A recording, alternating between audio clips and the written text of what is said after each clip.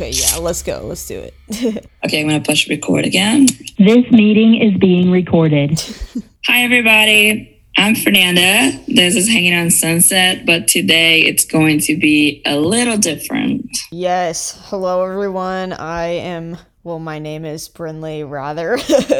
I've been on the podcast before, so you may or may not recognize my voice. It's fucking great to be back. We've got a holiday special for you guys where I'm going to be interviewing Fernanda, and then there's going to be another, part 2, if you will, where Vincent will be interviewed. So I'm super fucking excited, and I'm super excited for you guys to get to know these incredible people a bit more. So Thank you. That's so sweet. And by the way, I was never interviewed before, I believe. We'll see how that goes. It's gonna be great. It's gonna be so good. I never realized that, guys. It's a tough spot to be in your guys' spot. It's different. I mean, it's the start is always a little bit much, but then you kind of forget you're doing it. And you know what? In true Hanging on Sunset fashion, let's just dive in to the question of the century. Fernanda, what have you done to save rock and roll? Well, let's talk about it. No. Oh God, no, let's not talk about it. What have I done, or what did I do to save rock and roll?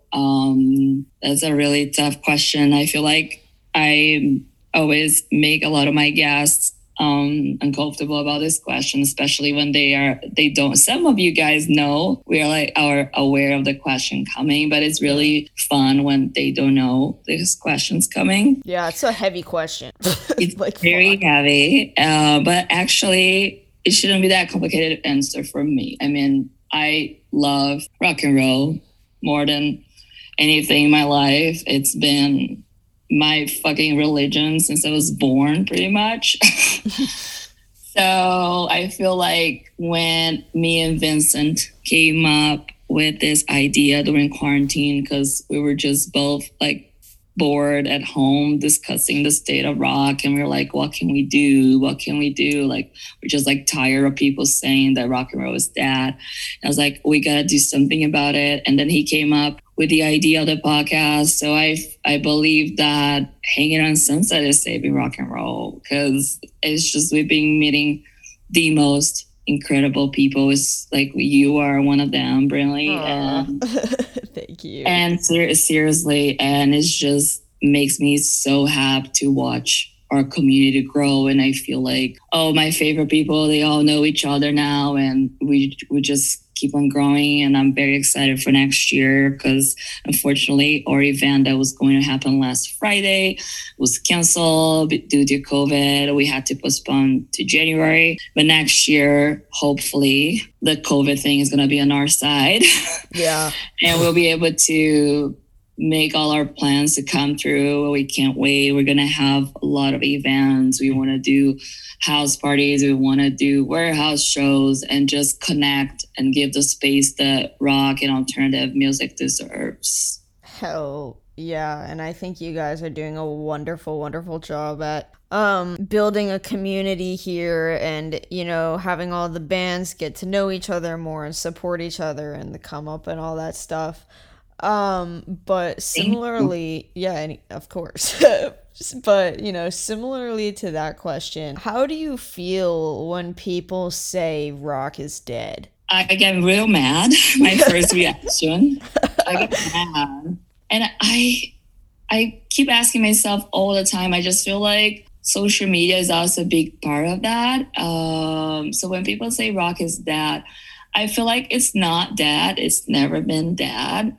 But like I said, I don't think it has been given the space it deserves. Like late 90s, early 2000s, I was lucky to grow up in front of MTV, and rock was so mainstream. Like the rock bands will take over everything. They'll always be like in the radios, like Billboard, like everywhere. But I feel like even if you check on Billboard charts like nowadays. There are no bands, and it's really sad. And the podcast is what Vincent and I even talk about all the time. We've been finding out through the podcast and through the people we've been meeting that rock is not dead, it's fucking alive, and there's so many musicians and talented people that contributes for that. And I just feel like it got lost somewhere, and we just have to, like you said, be a community and put ourselves out there. And I feel like even the kids today,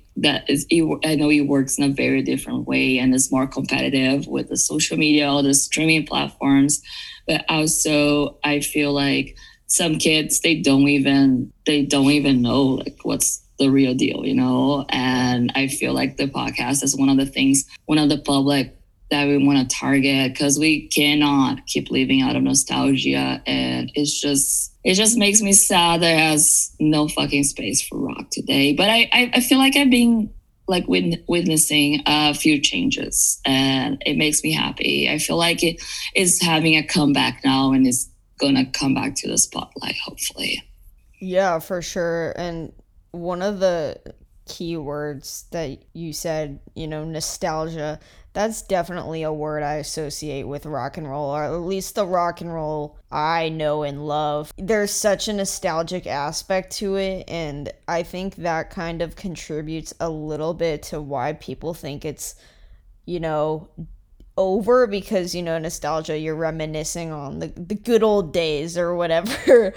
So it's not present, I guess. But I feel like even you were like a proof. Like you were like a true fucking proof that rock and roll was not dead. Like I was just so excited when I meet you. And I feel like I've been meeting other musicians like you too. Like they're like very like young, and like it's been just diving into rock and listen to Led Zeppelin, ZZ Top and all the good old stuff. But I feel like there's nothing wrong if that stuff is inspiring you, because I feel like we do need like a new Led Zeppelin, but we don't need a band exactly that sounds like Led Zeppelin, but we need something like that in your own like creative, like risky way. And I feel like it's coming. For sure. I mean, when you say we don't need another band that sounds we need another like Led Zeppelin-y kind of like that type of band with that prominence and all that type of shit, but doesn't sound like Led Zeppelin. I think this is where a lot of problems in the community happens, because we all know and understand there will never be another Led Zeppelin or anything fucking near it. So we should, if we can move away from heavily comparing or trying to do the whole, oh, well, there will never be any music as good as the music from back in the day, so why even fucking bother? Like, that's the attitude that I think that's kind of killing actually the vibe. And that was that, even like when I talked to my dad, because I was like, my dad loves Queen, is one of his favorite bands, and every time I tell him about the podcast, he goes like, oh, there's never gonna be a band like Queen, like there's never gonna be another Freddie Mercury or like Led Zeppelin or whatever. And that makes me sad when people think like that, because I never thought that way. But now that you put that out, you're so right, because bands today, they think like they are like icons, and they're not gonna be any other icons like them. That's so true. Yeah, exactly. And it's just setting the whole genre up for failure if we're just keeping it in that nostalgia. The past is the past. This isn't ever gonna be what it was, like glory days kind of fucking thing. If we can't get our fucking shit together and change our mindset a little bit and be a little optimistic, Sure. Because obviously with these rock bands or these new bands, sorry if anyone hears anything, I have my dog nearby. But anyway, if people keep trying to put these new bands in these boxes, there's no way that rock and roll is going to become mainstream again to any degree, because no one wants to see them shine, because they think that they're just a shitty version of what was great in the past. And also it's not, no, you're so right. And I, now that I realized that like extremely true. they have to stop comparing. Like when you go see a live band, like don't compare them to anyone else. Like let's stop and listen, like pay attention to the message. Like don't like complain. Oh, like, because I feel like we did that a lot too. I do that a lot too. When I go see a new band or find out about a new guest, oh, it sounds just like the Strokes. Oh, it sounds like the Smashing Pumpkins. We should actually, it's cool like that those bands influence you, but I feel like we have to be confident and like try to capture like their honest sense. Like they are not those bands, and I just feel like we should be paying attention more of the new message they're trying to pass to us. 100%. And I think with that, I mean, all music is inspired by other music. Like it's inevitable to not sound to some degree like something pre-existing. Yeah, I mean, totally. Again, like how many Led Zeppelin songs that sounded, questionably similar to some other blues song. Totally. And I just realized that I did that a lot too. So when you go see a new band, even if it's classic rock, for example, instead you're looking at them like, oh, they sound just like Led Zeppelin. We should look at them like, oh, they were inspired by Led Zeppelin. Let's see what they created towards that. That should be like a new way to feel stuff instead of comparing. Yeah, exactly. I know you were talking about your dad and like growing up with MTV and all that stuff. So we already like dove straight in, but I kind of want to backpedal to the beginning, So oh, man. Tell us like, a little bit where you're from, a little bit about your relationship with music growing up and, all the shit like that. Oh, wow. Okay. Wow. It's going to be a trip, guys. Be ready. Strap in, everybody. Okay. I'm going to try to see how much I remember from everything.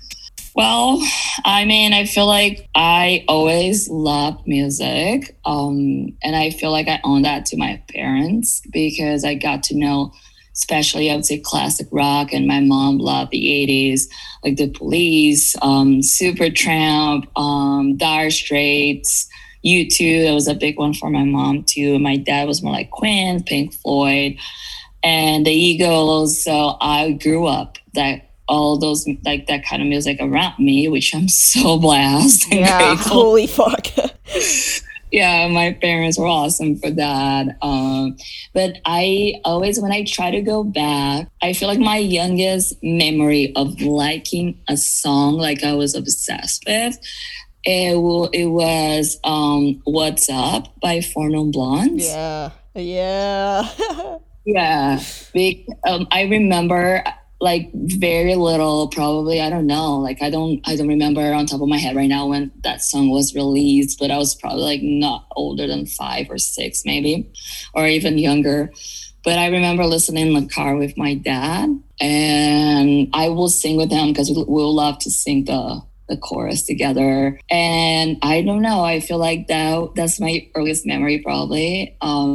And right after that, like my dad would always like listen to like really good music when he would drive me to school. And then when I was probably 9, I'd say 8 or 9. Oh, even before that, I skipped a little bit. I was always crazy about music. It's insane to think about it. But when I was like 6, 7, I started listening to the Spice Girls. Yeah, hell yeah.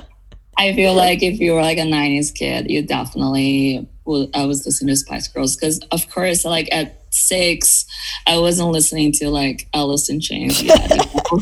Imagine. I know it was like Nirvana, Alice in Chains, and like Soundgarden, but I was like a normal kid.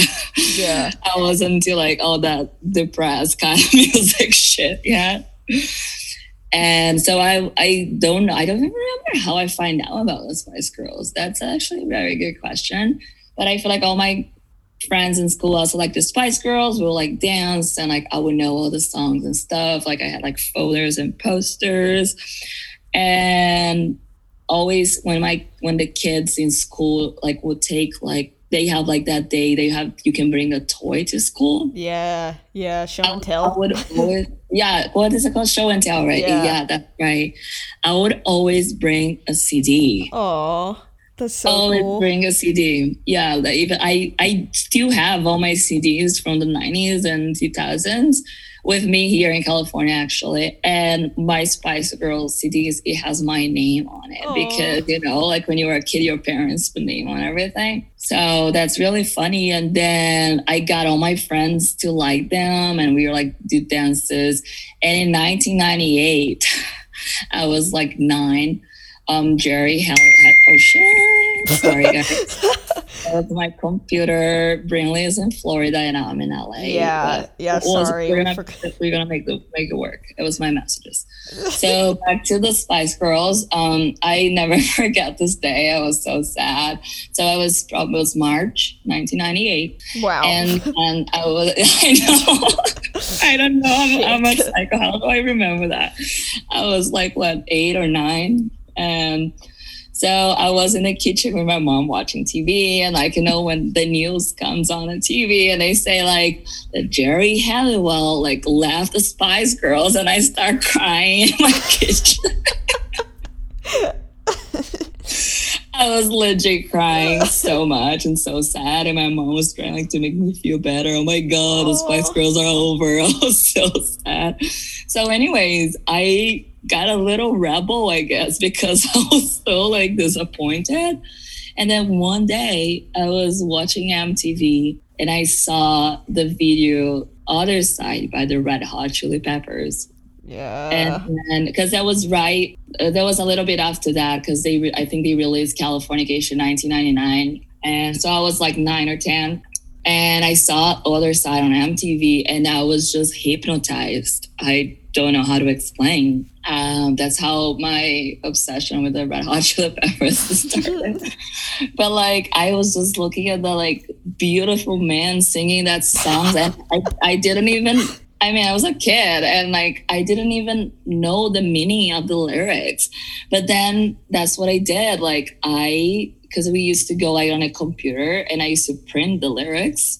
Oh wow. And I start translating to Portuguese with my dictionary because we didn't have that many technology like on in access that time. So I start like I had this folder. I still have my Red Hot Chili Peppers folder in my room So that cool. I did when I was like 9. And then I started translating the songs. And then when I was like looking at the meaning of Other Side, and I feel like that was weird because like my friends were playing like with dolls, and I was like, Translating I don't like dolls. lyrics, like holy shit. Yeah, I don't care about dolls. Like I wanted to, like, yeah, it was so funny. So I started translating that.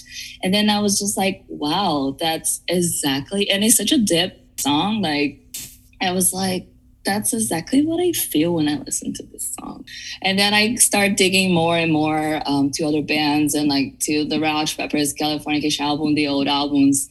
And I was just so fascinated about it. And a lot of the songs that I grew up listening, like I said, even back to the Eagles, my dad loved the Eagles, like Hotel California will be like on repeat all the time. My mom, like Mamas and the Papas, like California Dreaming even. And I was just like fascinated. I was like, wow, like why a lot of songs talk about California? Like that must be like a fucking magical place. So since that early age, I knew it that I wanted to live in California. Okay. Holy Sorry. fuck. No, you're good. No, I have so many questions. I'm so interested. Okay. Okay. First thing I want you to clarify is where you grew up, like location, because you're not from LA, of course. No, I grew up in Brazil. I tell people that I'm from São Paulo because it's easier, but I was in São Paulo state, not far from city, but state. So I was born. It's not small. I tell like it's like I was from the valley, like suburb of São Paulo. Right. And I was born in this city that's called São Bernardo do Campo. Right. Of course. Yeah. So that's where I'm from. And I don't know, like what else do you want to know? Like it was just, it's boring. It's not fun. It's not like, because people are like, oh my God, you're from Brazil. Yeah, Brazil is really cool and has beautiful places, beautiful like paradise, like beaches and stuff.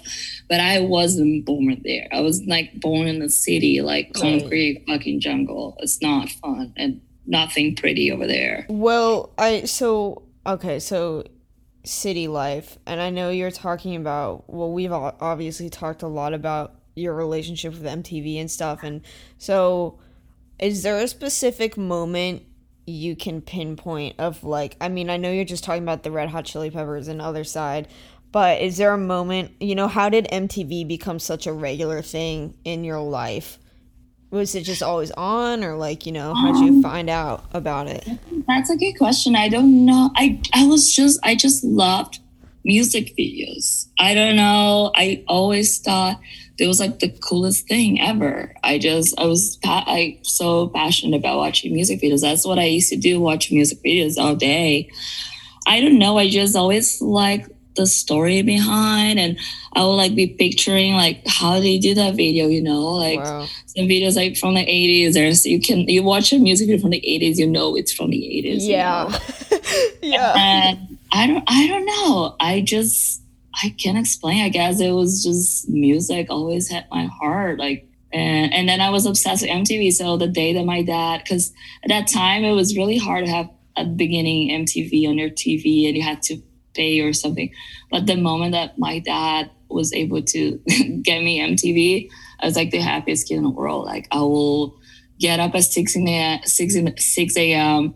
to get ready for school, watching like just to see MTV classics. Like, I remember like November Rain, Stone Temple Pilots, Plush, and like Soundgarden, Black Hole Sun. That was a big one for me. I don't know why I was obsessed with that music video.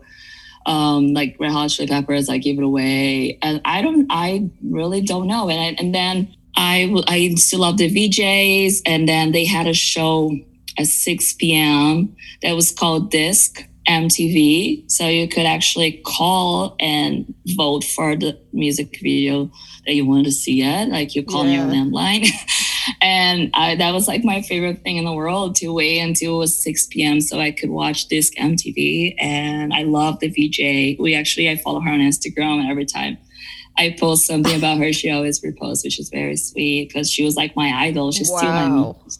Because she does like radio and podcasts now, and she's been like such an inspiration. And yeah.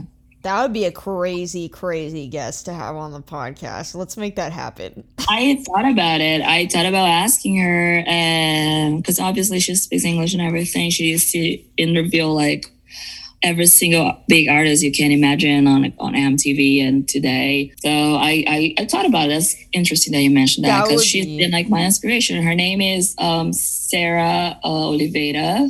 Okay. Like Sara Oliveira in Portuguese. I'll have to look her up, but that'd be such a full circle moment. I'd love to hear that and see what you guys end up talking about. But yeah.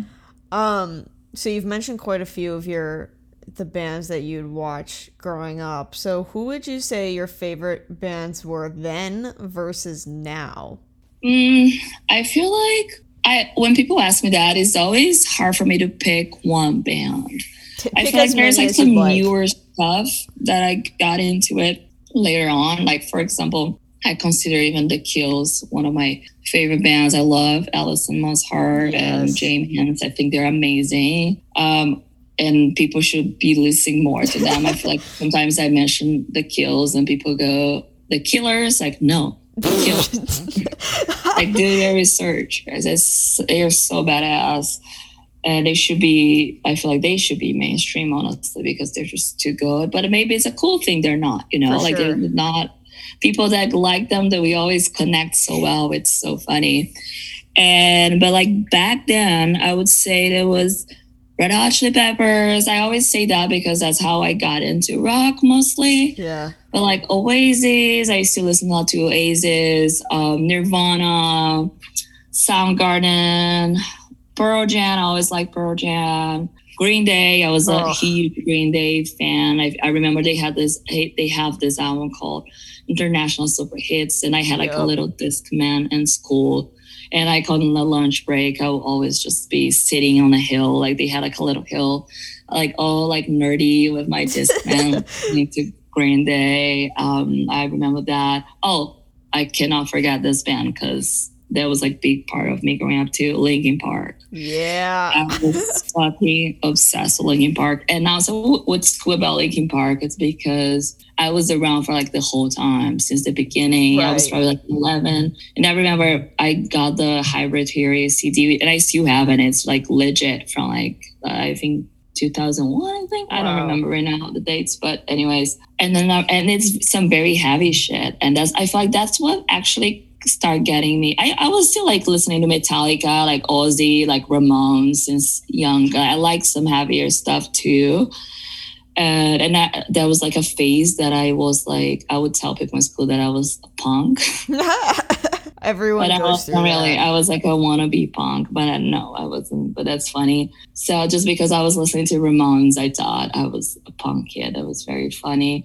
But what else? Oh my God, I totally lost myself. Oh, Linkin Park. Back to Linkin Park. So I feel like Linkin Park, like they innovated music in so many ways. I feel like they opened a door to like so many bands, but I love their stuff. And I remember I used to listen to their CD in my room, and my dad would be so mad, and my mom would be screaming, "Turn down this fucking noise!" Classic. Yeah, so I remember that as well. But I feel like Linkin Park was a big part, and like I always loved the classics in the 80s. I think maybe because of my mom. Like I love a lot. Like I said, I feel like the 90s I found out on my own. Yeah. And then 80s, 70s, like Led Zeppelin. My dad loved Led Zeppelin. So Queen, especially Queen, was a big one from that. Yeah. So I found that out through my parents. So I always liked it. But then I feel like I found out about grunge. And like until now, if I have to pick one thing, I'm going to have to pick grunge because I feel like it's so me. Yeah. But I think I found that out on my own. Like I remember first time actually I heard Black Hole Sun on a radio. I was in my dad's office. And then I was like, holy shit, I love this song. And I asked my dad's secretary to write it down on a piece of paper what that song was called. Wait, that's so cool. Yeah, that's some of my memories I have in my mind right now. So would you say you have like the same favorite bands now, or has it evolved into anything else? I feel like my favorites that I mentioned, like, and of course I'm missing a lot of people, a lot of bands. Yeah. They always gonna be my favorites, no matter how much time goes by. Right. But like I said, like a lot of bands like that I'm discovering, and I want to, because like I said, I'm like, especially the podcast, we want this new wave of rock, you know. So Totally. we've been discovering bands like this amazing Canadian band that I love. It's called Cleopatra. Yeah. And I saw them at the Echo. They're fucking awesome. And now they're going to be touring Royal Blood. Like That's Royal Blood is insane. another example that I love Royal Blood. They are very, very awesome. Never seen them live, so I'm looking forward to see their show next year. Royal Blood. Cleopatra's going to open for them. It's going to be awesome. And I don't know, like I said, The Kills is a good example as well. I mean, even like Jack White. I mean, I like the White Stripes, but I like the White Stripes a lot though, since the beginning, because they are part of my MTV generation. Like even like the old ones I used to love, That Lives in the Dirty Ground. Yeah. By the White Stripes. I remember when I saw that music video, I was obsessed too.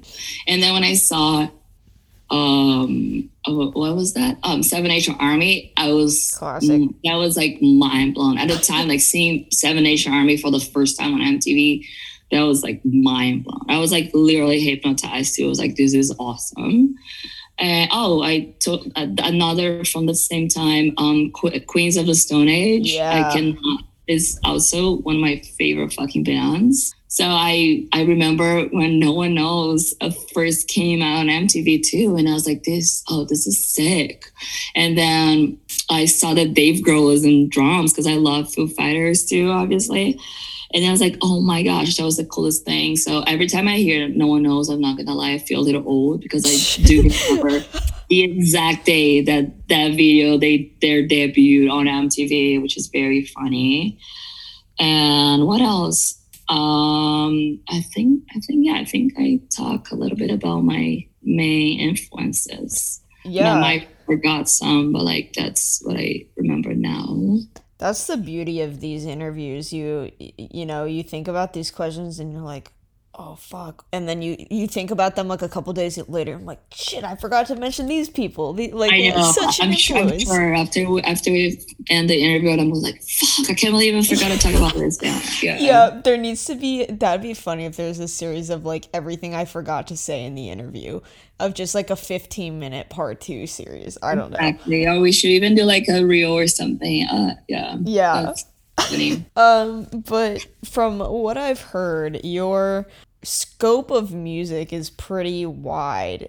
So, what would you say your favorite decade of music is? That's always hard. Oh my gosh, sorry. That's always hard for me to respond, but like definitely 90s Yeah. grunge.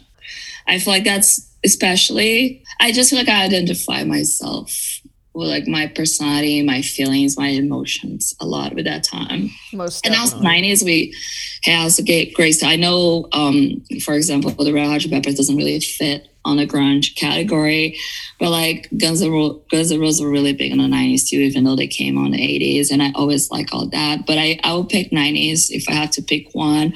And if it's not 90s, I will have to say 70s. Wow. I feel like when I was younger, I really loved the 80s. But that actually has changed. I don't know why. I do like a lot of bands from the 80s, but I feel like 70s are really cool. Like, I mean, Rolling Stones were putting some dope shit in the 70s too, even though they've been around since the 60s. And Led Zeppelin is a big one for me. I love Led Zeppelin with all my heart. And Hell so yeah, I feel like classic rock is a big one for me too. So, this might be, I'm super curious about this one.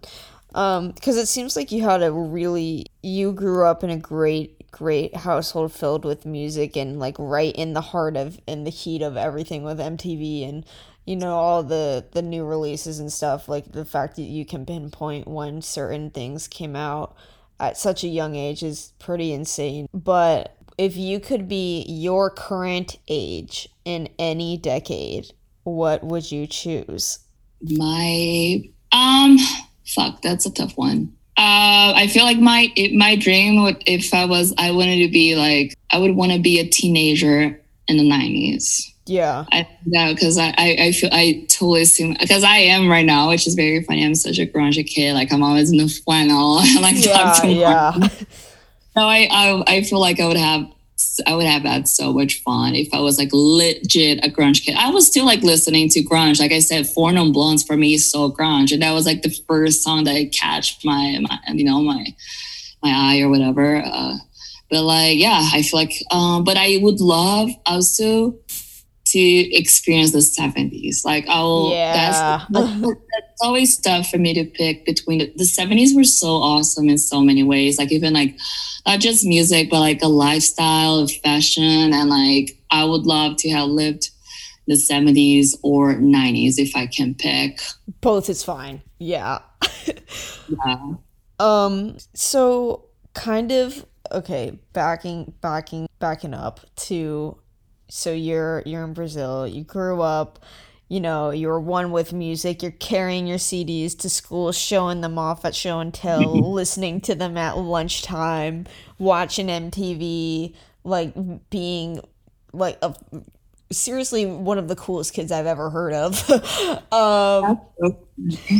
So how did you, why LA?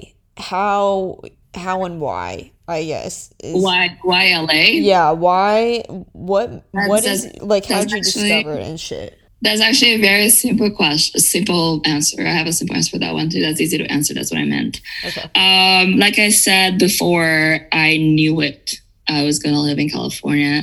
If I feel like the Red Hot Chili Peppers are probably a big influence in that with their album Californication.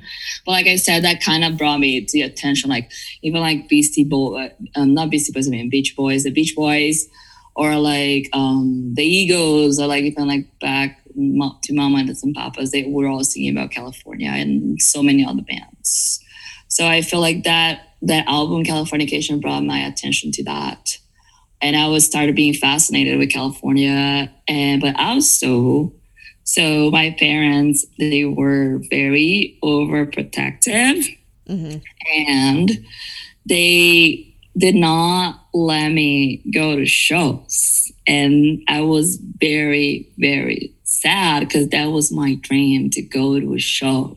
Right. And but when I was like 12, and I remember that was October 12th, 2002, when the Red Hot Chili Peppers, they had just released the album, by the way, and they were playing in Brazil. I was like crying because my parents wouldn't take me to see them. And I was so annoying, in the point that they got mad at me. Like, my dad was like, you're not allowed to mention Red Hot Chili Peppers in this house anymore. Wow. Wow. But I was so sad because my dad and my mom and my dad, they were like, "You're 12 years old. We're not taking you to a rock show. It's dangerous, like Yeah, the of mosh pit and stuff." They were terrified to take me there, and obviously I wasn't gonna be able to go by myself. And then I think one of my cousins, they taped the show for me, and I was just watching in my Aw. bed, and so sad because I wanted to be there so bad. But yeah, and then I had this in my mind because, sometimes tours takes like years and years to go to South America. Of It's course. not that simple, especially even today. It's not that easy, like logistics and like budget. It's a fucking hard to do like a tour in South America, and I know that for many reasons. And so I want to live in LA because my dream was to be able to go to any tour, any show I wanted to see. That was my dream. Wow. That's actually very intelligent. You're getting what you want, you know? Because if you think about it, music's pretty much here in New York, I'd say. Like, Yeah. I know, like, but every single tour comes to LA. Everyone wants to play in LA. So that was my line of thought, my Most train of definitely. thought, whatever. And it really emphasizes how much shows and music meant to you, growing up and all that stuff, that you'd want to move your entire life to, the United States, to Totally. LA. Yeah. Did you Cool. visit LA before moving here, or anything like Yeah, that? I did. So my parents knew that was my dream to come to LA. So when I turned 17, it was my last year of high school. And I was thinking to myself, because my friends were always here in the States, and they were always here. So it was like my dream to come to States too. Yeah. And even some of my friends were leaving here part-time and going back to Brazil eventually. And then one time I was like, well, I need to make this true somehow. So like, I need a passport and I need a visa, because if I don't know when I'm going, but if I want to go, I need those things 100%. So Right. when I was 17, my last year of high school, I convinced my dad to get my passport. So he helped me got my passport, and then I was like, Dad, I want to get my visa to the States. And then my dad wasn't opposite to it, so I got my visa. I got my tourist visa, and then I just thought it was good to have anyways. So when I turned 18, my dad threw me a party because he had never thrown a big party for me before. Invited all my friends. It was in this pizza place. It was super cute, and invited all my best friends. And then before we sing happy birthday, he gave me a box. And then he goes like, I want you to read the card first before you open the box. It's like, okay, my dad is the best, and he's so good writing cards. Like, he always makes you cry. And Aw. yeah, my dad is the best. So I start reading the card, and the card was saying that I was going to see the Spice Girls in Los Angeles because they were on tour, and I was like, you know what? Like, I own that to my kid. Now, to like the 7-year-old kid in me, I own that to her. That's why I wanted to see the Spice Girls, because they pretty much got me into music, I feel like. No, of course. Of So course. I couldn't believe that was true. I was literally crying. So I opened the box. It was like a ticket to California. I was like crying. And I remember my best friend to this day, my friend Bruno, like, cause he's been here many times before even that. And then he started hugging me, and then he looked at me. He was like, "Do you know where you're going?" I just couldn't process that I was coming to California. I was like hysterical, and I couldn't stop crying. It was a good time. I was very happy.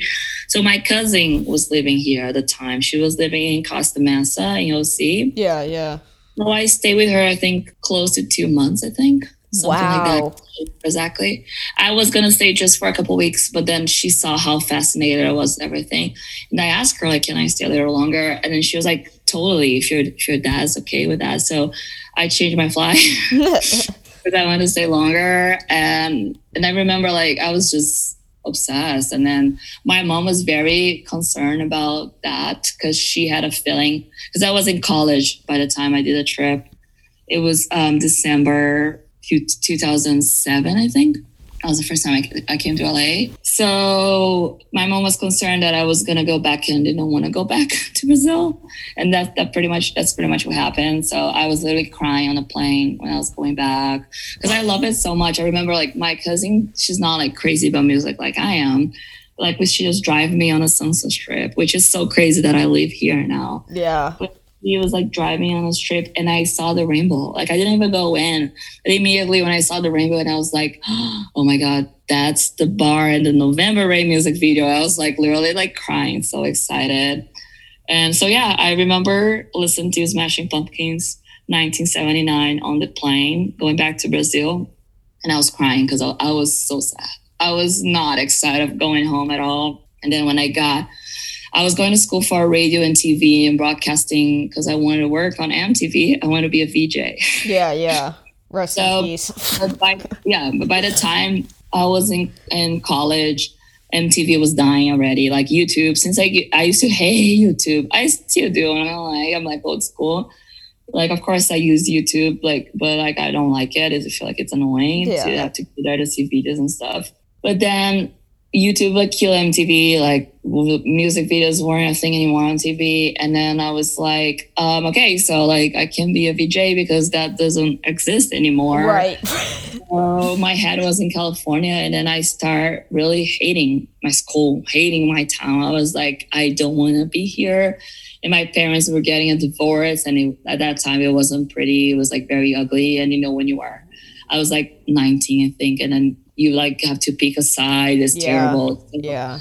I was like, I gotta get out of here. So I got like a shitty job. I was working telemarketing, but I was lucky that my dad and my mom were paying for everything. Like I didn't have any expenses like or rent or my rent or anything.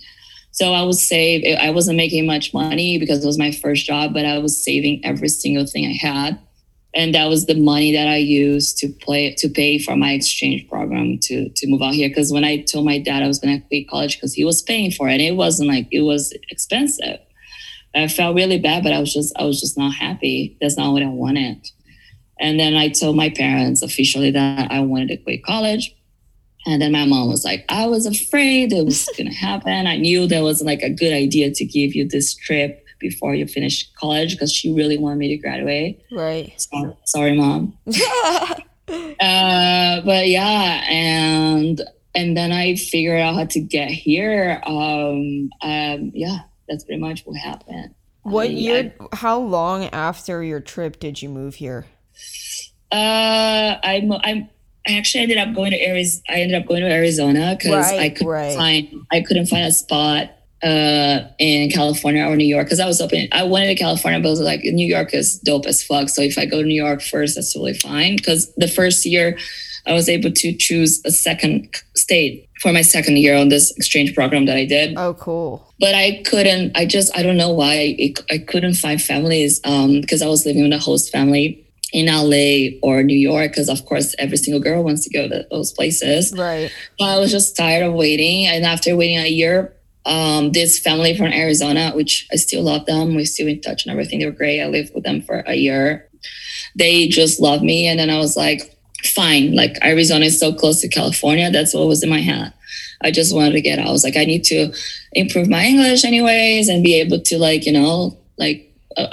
adapt to the culture, to the country. So that's fine. It's like, I'm going to go to Arizona and then I'll find a way how to move to LA. So that was my plan. What year did you come to Arizona? I moved to Arizona. So I was here for the first time when I was 18. It was December 2007. I moved to Arizona, I think September 2009. Okay. Cool. Yeah. Cool. So a little bit after my birthday. I had just turned 20. And so, yeah.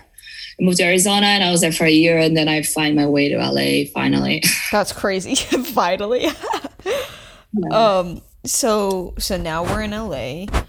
Did you go in with like a game plan, or did you have any intentions? Like what was your first few years in LA like? It was crazy, man, actually. It was insane.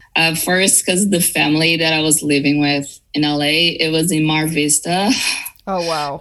That was the first place I lived in LA, Mar Vista.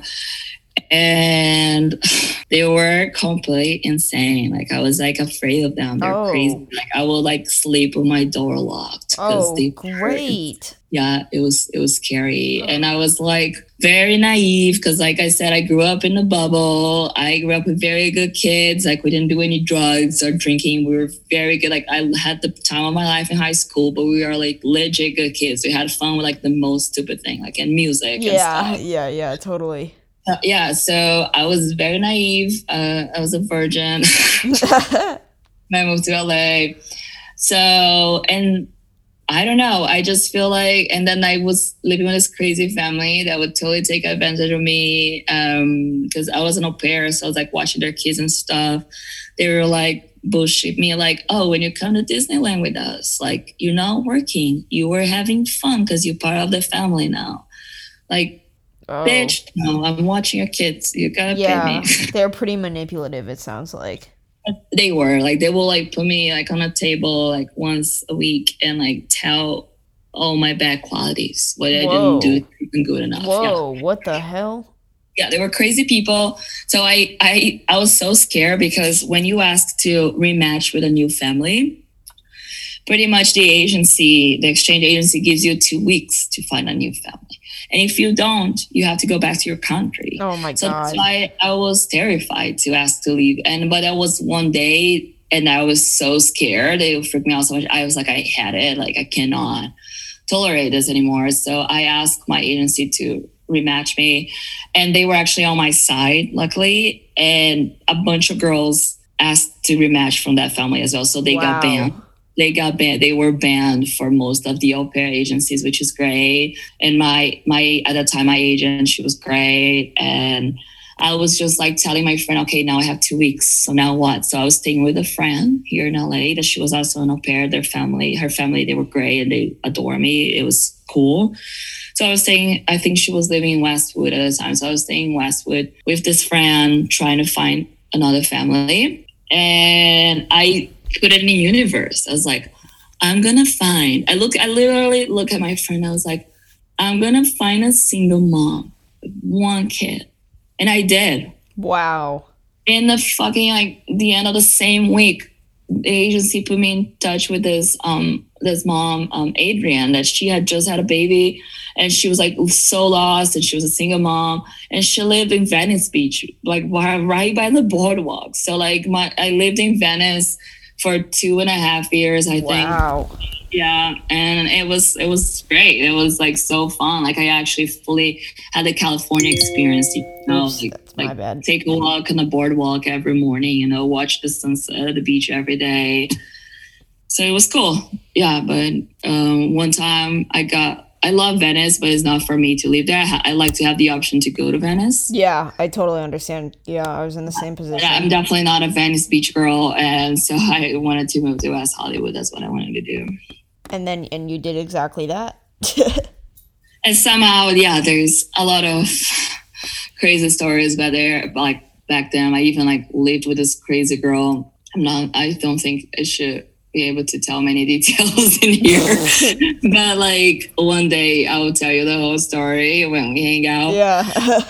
Long story short, I came back from school because I transferred my visa to student, so I was going to school. Sorry.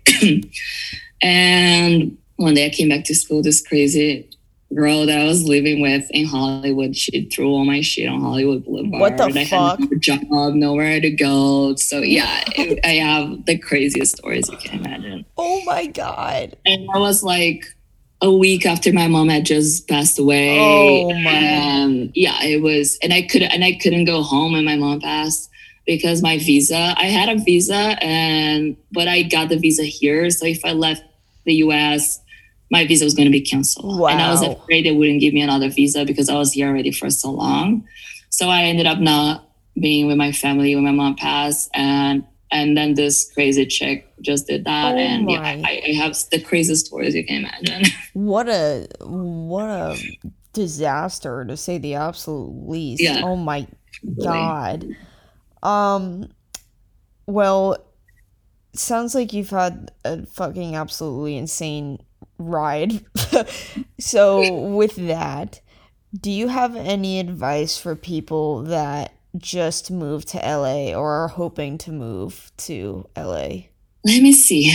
My advice is LA is not for everyone. Right. Like I said, I love LA and I feel like it's always going to be home. I grew up as an adult here, big part of my life. But I still have sometimes I love and hate relationship with LA. That's why I feel like I'm in due a vacation from LA, if that makes sense. Yeah, I of just course.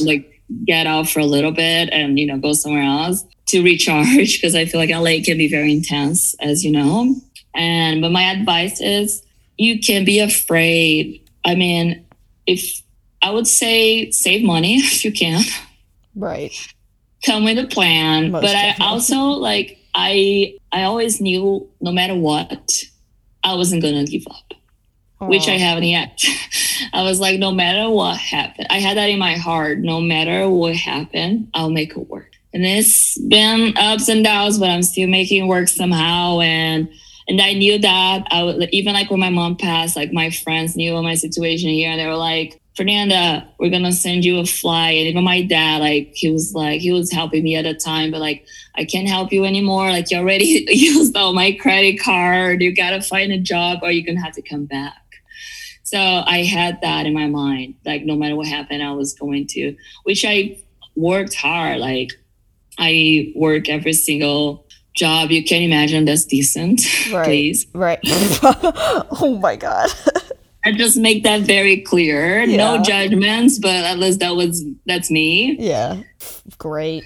Making $9 an hour, take a million buses to go downtown because I couldn't even afford food at the time. And so I did that. I did a bunch of catering jobs and I was a nanny for a while until I finally was I was able to transfer and have a work visa and be working. And then I ended up falling into the styling world, which is funny, but my biggest advice it is you have to be very strong and you have to be careful because most of the people here suck. Yep. So you have to choose your friends really well. Don't trust people here. There's very few people that you can trust. It took me years and years to find my people here, and just don't give up. If that's what you want, don't give up. It's not easy. And if you have to work in bars which a lot of people do, even people that are from the US, they come with dreams. I mean, is a town that's full of people with dreams.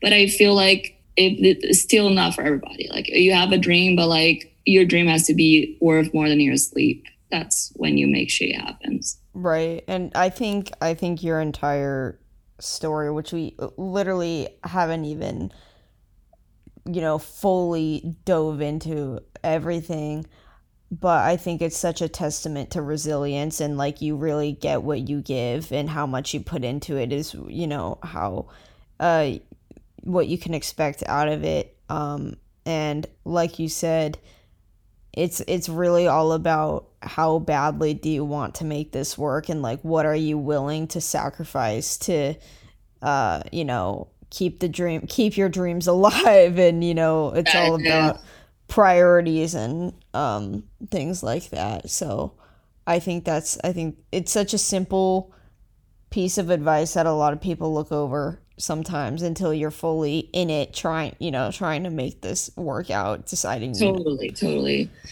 And of course you get scared, like even like nowadays, like it's not easy to be an adult and support yourself, you know. Oh, of course, especially in this climate, like, fuck. Yeah, for sure. Yeah, but I feel like everything was worth it. Even like during the hard times, I never regret of anything. I feel like it's always growing, and I feel like my good memories, and I'm very proud. Like at the end, I'm very proud that I create a life for myself here, you know, and I love what I created. Like I hate when people identify success as like really it's related to money. Right. And that's one day I told my family, they finally understood me. And now I told my dad, because he never understood my freelancer career. Like my dad doesn't get what I do until today, like, which I've done some pretty big stuff. So I don't know. But I feel like I was never here for the money. Of course, we want to be able to afford nice things. We want to be able to travel and not struggle anymore. But I was here for the experience. That's what I wanted. And this goal has already been accomplished so many times, and I'm very proud of what I created. You have such an incredibly inspiring story, and I think you have so much to be proud of and to look forward to in the future. I had a lot more questions, but we're already running out of time, so I guess we'll have to do a part 2. But, I mean, if you want to add a couple questions, up to you. Like, I have a few holiday-ish and like New Year questions to round we can do that, because I feel like we don't really have like, unless you have to go, which is totally fine. But like, because let's do it. Okay. Sorry, I've been talking too much. No, not at all. 14 years in the States is a long time. No, it's so much, and like I said, we haven't even covered like nearly all of it. That was a very short version of my story. If anyone is curious about anything, feel free to DM me and like comment, ask questions in the comments. I'll be happy to answer. Yeah, and I definitely, because I had a whole other section about like the podcast, but maybe in 2022 I'll sit down with you and Vincent and like ask both of you about that, because that sounds good. Yeah, but okay, since this is a holiday special, let's get into some holiday stuff. So you know, all of the rock stars do some kind of Christmas shit at some point in their career. So do you have like a favorite rock and roll Christmas song or anything like that? Oh man, to be honest, I think that's pretty cool that they do that. I know like Eddie Vedder does some Christmas songs too, which I love his voice. So I feel like if he's singing the ABC song, I would still be into it. 100%, yeah. But I'm not big in Christmas songs, to be honest. No. Right, that was just never my thing. I mean, of course it's fun. Like, I feel like honestly, if I'm like putting my tree up or something, which I didn't do this year, which is, I was just, you know, it was such a weird year for me, and I was like, I'm just gonna skip. I just want this year to be done, and I decided not to put my Christmas decoration up this year. But when I do, I mostly listen to Frank Sinatra. Honestly, I like having a glass of wine and listen to Frank Sinatra Christmas songs. That's what I do. I think that's a great, you know, selection for music. Nothing says the holidays like Frank Sinatra and a glass of wine by the Christmas tree. So as a music lover, what is your favorite music related gift you've ever received? Ooh, music related gift. Let me think. It's another one of those questions that's going to hit you like after the interview. I mean, honestly, I'm just going to go simple, because I feel like it's pretty special. Because, I mean, the time that I was a kid growing up into being a teenager, the CDs were a thing. Right. So when I would go to the music store and my dad was like, because I asked them instead of clothes or toys, I wanted to get CDs. And that's what my deal with my parents. So when my dad would take me to the music store and he would look at me, because at that time CDs were very expensive. They were like 30 or 40 bucks. Wow, yeah. Yeah. And then my dad was like, you can pick one. And I was just so overwhelmed because I wanted so many of them. So like my dad would hate me because it was like my favorite thing to go to the store, and I had to like decide, oh my God, like I have to pick one favorite. That's so hard. And I was like the happiest, like when I could take a CD home. I feel like I would say those were special for me when my dad would take me to the store and it's like, you can pick one CD today. That's so cute. And do you still have those CDs today? Like, did you bring them to California? I did. I finally was able to bring, the last time I went to Brazil last year, I was able to bring all the stuff I have left, because I didn't have many, because like between my mom passing and like I've been here for so many years, and the very few stuff I left, because I packed knowing I wasn't gonna come back. The very few stuff that I had left, it was with my mom. So when she passed, I wasn't there. So I have no idea like what was saved, what was not. So, but then I had one box that I was able to finally, I had the courage. I went with my dad to my grandma's house and I opened the box and I brought everything here. Yeah. And I brought like a full suitcase of all my memories that were there. And then my CDs were already here, because I think my friend Bruno, my best friend from high school, he took it for me one of the times that he came see me. So I do have all my CDs here.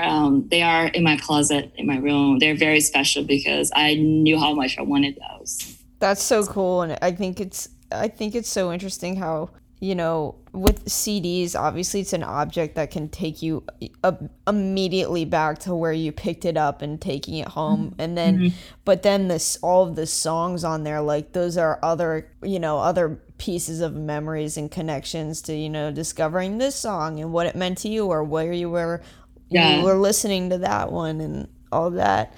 But now on the other hand, what is your favorite gift you've ever given? And this could be music related or not. My favorite gift I ever given. Oh man, trying to think. Actually, I love giving gifts. I feel like I have more fun buying gifts to my friends that I love than buying stuff for myself. I just love to see people's reaction. Yeah. Oh man, let me see. What was the best? That's a hard one for me. I cannot think of anything right now. It's okay. We can come back. It's okay. No, it's fine. I mean, I took my brother when he was here, because he used to come here pretty much every other year since he was 12. It's been a while now. But I took him to so many shows and he was like so happy.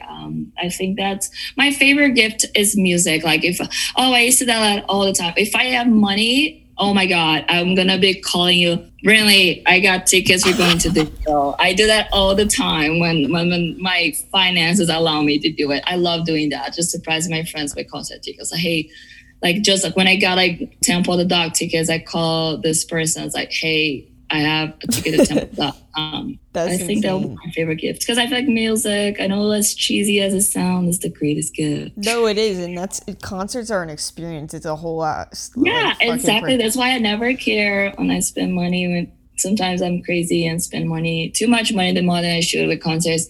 It's just like, it's a memory. Like, you know, you're never going to forget about it. I could not agree more. I think memories are more valuable than any random object. Yeah, like I said, of course I like clothes too, but like I couldn't care less, honestly, especially working with clothes for so long.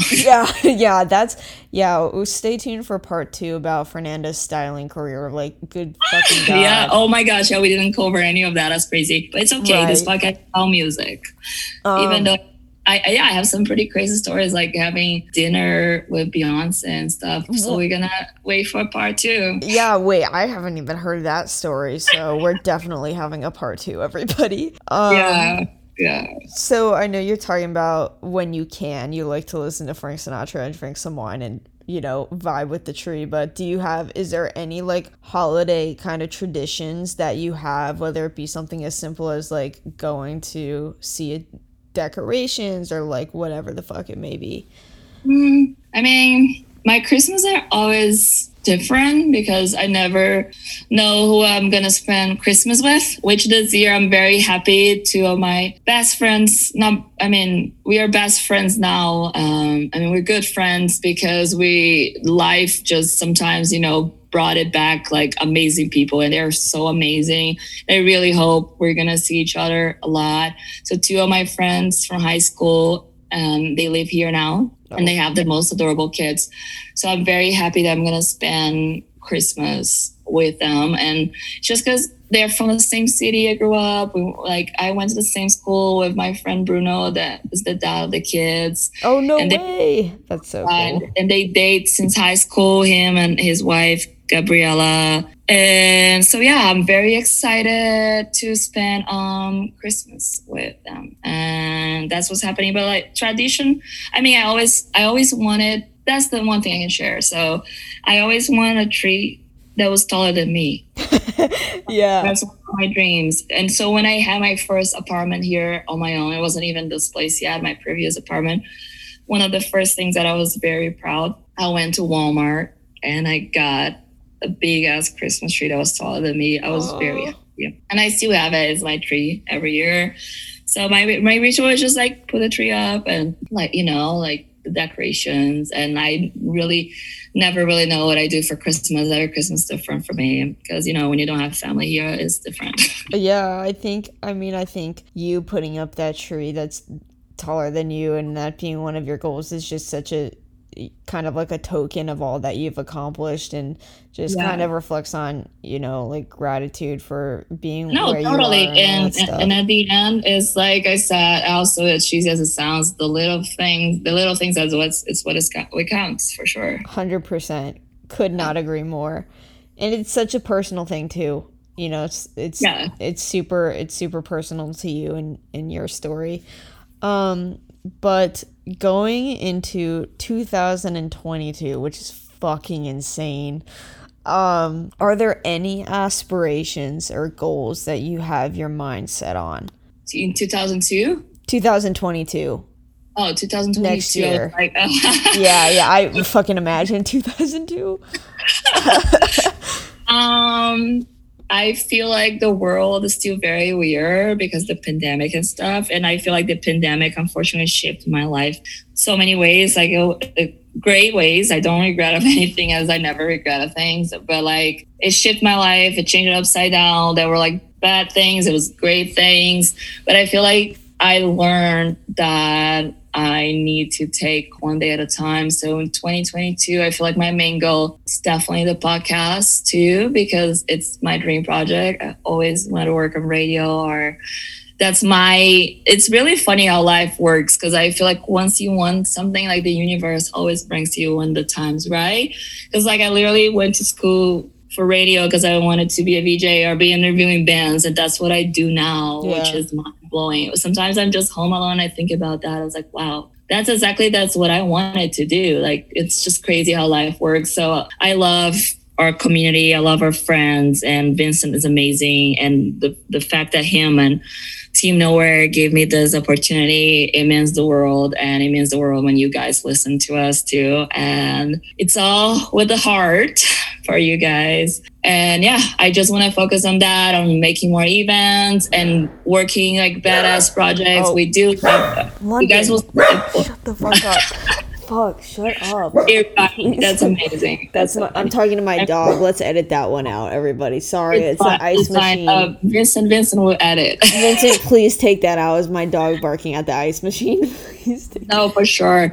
And I feel like honestly, all my dreams are coming true now. Even like working with you, it's been a dream. Aww. Like I just fucking adore you, and I'm so excited to see you grow in your career as a person. And I feel like you're just one of the most beautiful persons I met in LA. And you're making my dreams to come true too. Like, like you guys will see what we've been cooking in the oven for you guys that we can't wait to share. And honestly, I am like work-wise, even though I'm not rich, I get to do my 2 dream projects and the stuff that we're doing, and the podcast, and it's all rock and roll related. That's all I need. Like, I'm happy. I think that's just, I don't know. I'm so happy. I'm so fucking proud of you, and I don't know. I'm so grateful, obviously, to have you in my life and to have met you and Vincent and be able to interview you. Like, what a fucking honor and pleasure it's been. I'm literally crying right now. It's not a podcast if there's no waterworks, so it's all genuine and it's from the heart, and I'm so fucking excited and down to do a part 2 with both of you, and a part 2 on just like your other aspects of your career and further diving into your story of LA, because I feel like it's such valuable information to people that are, might want to be moving here or having trouble. So Definitely. Everyone stay tuned for that. But Fernanda, thank you so fucking much for allowing me to interview you. It's seriously been such an honor, and I've had a fucking great time, and I cannot wait to do it again. Thank you for accepting this crazy holiday episode idea. Oh, anytime. Thank you for fucking thinking of me. Like, obviously, I'm just over the moon and super excited, and I think everyone's gonna love this and be able to learn and take a token of knowledge out of it, which I think is for great. Sure. I feel like if you guys didn't know anything about me, here's your chance to know a little bit about me. There's so much more. Yes, and please submit questions for part 2 if there's anything we didn't cover or you want to know more about. Shoot a DM to any of us or the podcast. Like, you can find us somewhere, but thank you everyone for listening. I was gonna say watching, but that is not what we're doing today. But thank you guys so much for fucking listening to this insane holiday special, and I hope you have a fucking incredible Christmas. And is this the last one of the year? I don't think so. I mean, if we get Vincent ones out this year, that will be his probably. But I feel like it's one of the last ones, no matter what. And we prepare some very fun reels for you guys too. That's coming up this week. Yes, we got some fucking killer reels. They're pretty funny. But yeah. 2022, everyone, let's do this fucking thing. It's gonna be fucking amazing. And stay tuned for the rescheduled event. I don't know, is there a date for that yet, or? We don't have a date, but it's going to be in January. And now it's great, actually, because I feel like you and a lot of my friends that wanted to come there, you guys are going to be able to come now. Yes, exactly. So I will see you guys at the event, TBD. Yeah. But it's going to be dope. But any final closing thoughts? No, I just want to say thank you. Actually, we always end the episode with a song. Right? Yeah. I forgot I have to pick a song. Yes, I'm so excited to hear what you choose. So I have to pick a song. So I guess right after this, here comes Fernanda's song. Everyone, enjoy.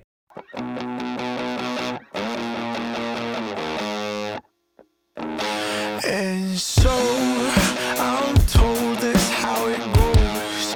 Yeah, you're gonna get old before you know. You'll be stuck fucking cold for your froze. I'm hoping that I got a bit of time though. But maybe I'm an asshole, maybe I'm a faker, maybe I'm too bashful, but I can't seem to shake the feeling that my friends don't like me like the next guy. I can't even come close, running by the wayside, trying to figure out who I am when I stand in the fence. No one's on my side, no one's on my side. And again, farewell to friends. People just put me where they want and then use me accordingly. So for now, till I'm buried downtown, maybe I don't wanna get pushed.